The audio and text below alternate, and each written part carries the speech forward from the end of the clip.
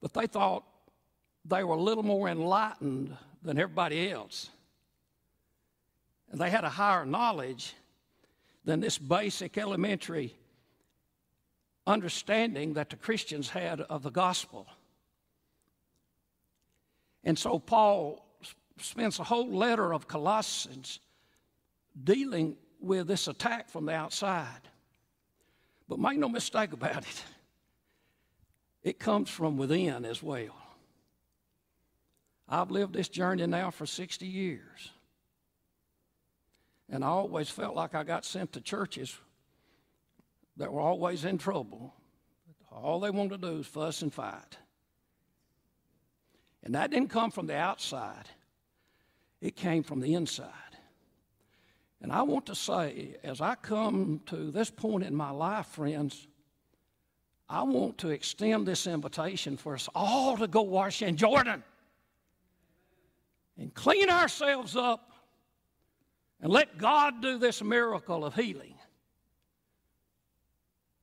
that tears the church apart, not from the outside, but from the inside. Come and wash in Jordan. Now we come to our story. There was a man by the name of Naaman. He was a great man. He was the kind of person that the children would look up to and say, I want to be like that when I grow up. He's a mighty man of valor. He was a smart man, very well thought of. He was very brave. But he had two character flaws. And one of them was physical and one of them was spiritual. He was a leper. And leprosy was the kind of disease that would make the flesh melt away from the bone. Can't you just see that? You think that wouldn't attack your self-esteem? You think that would not be a problem? Incidentally, do you know that the doctors are studying armadillos? Armadillos carry leprosy, but the scientists and the doctors are researching the armadillos to try to get a cure for leprosy, or what's called Hansen's disease. So go easy on those little fellas out there. Let them wash in Jordan. Let them do something that'll help those of us who get so upset when we try to miss them on the highway. I have enough funerals. I don't need any more. But he had leprosy. And there was a little lady that had been actually captured by the Syrian army over in Israel, and they brought her back, and she was a handmaiden to Naaman's wife. And one day she was talking to Naaman's wife, and so I wish my master back home in Israel, we have a prophet over there that could cure him of his leprosy. Well, the next thing you know, it gets to the king. The king sends a letter over to the king of Israel. And when the king of Israel gets the letter, he tears his clothes off of him and said, who am I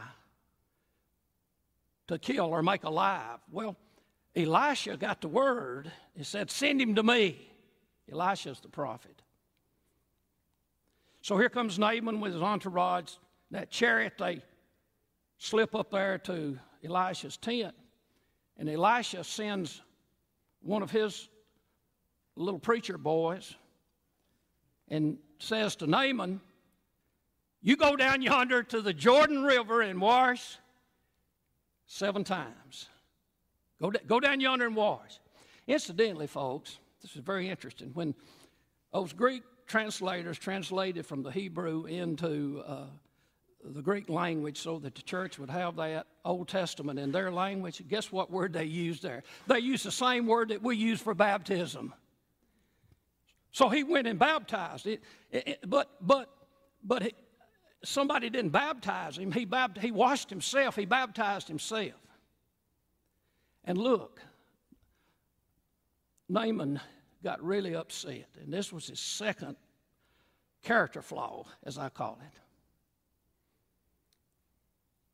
He was so proud he said, well, I thought he'd come out here and wave his hand over this place and speak some words and I'd be healed.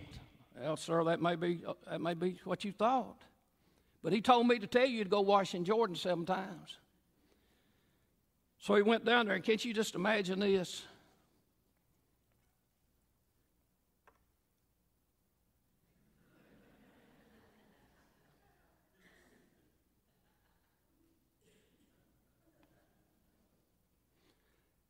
You know, he started feeling something.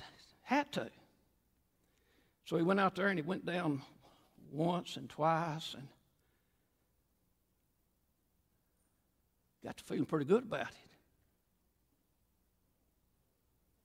And he went on to the 7th time, and when he came up, and children, here it is.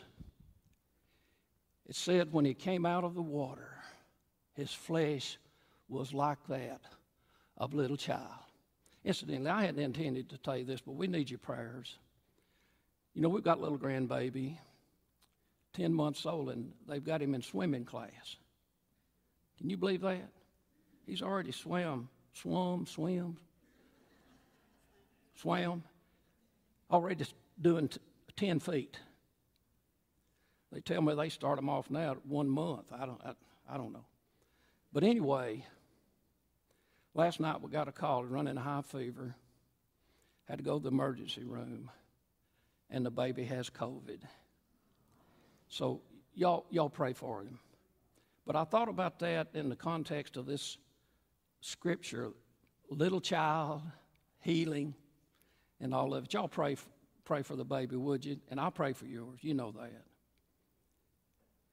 And so the little lieutenant said to Naaman, sir, you've been used to doing big things in a big way, and now somebody's asked you to do something beneath your dignity, and you think it's stupid. You don't want to do it. But he did. He conquered his pride. And he went down. And we've talked about what happened. That was an humbling intervention. He received the invitation, come and wash in Jordan. And for you and me, if we answer this invitation, I think the same principle applies. We have to get off our high horse. We have to humble ourselves and say, yes, I may not feel a sense of meaning, but Lord, just let me get to the pool. Let me get to the river. I may not think that's the way it ought to be, but Lord, I'm not going to close my mind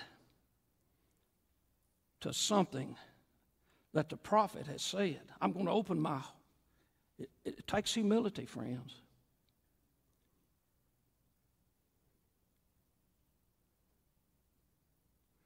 And then I would not be the one. I would not want to be the one when I stand before my Maker. So, oh yeah, you're the one that created all kind of havoc down there in that little church. No, I want to be the one that will receive enough grace from God to go to the Jordan and wash and be made whole. Oh, I wish I had more time today. God bless you and thank you for paying attention, and may the grace of God be with you all. Amen.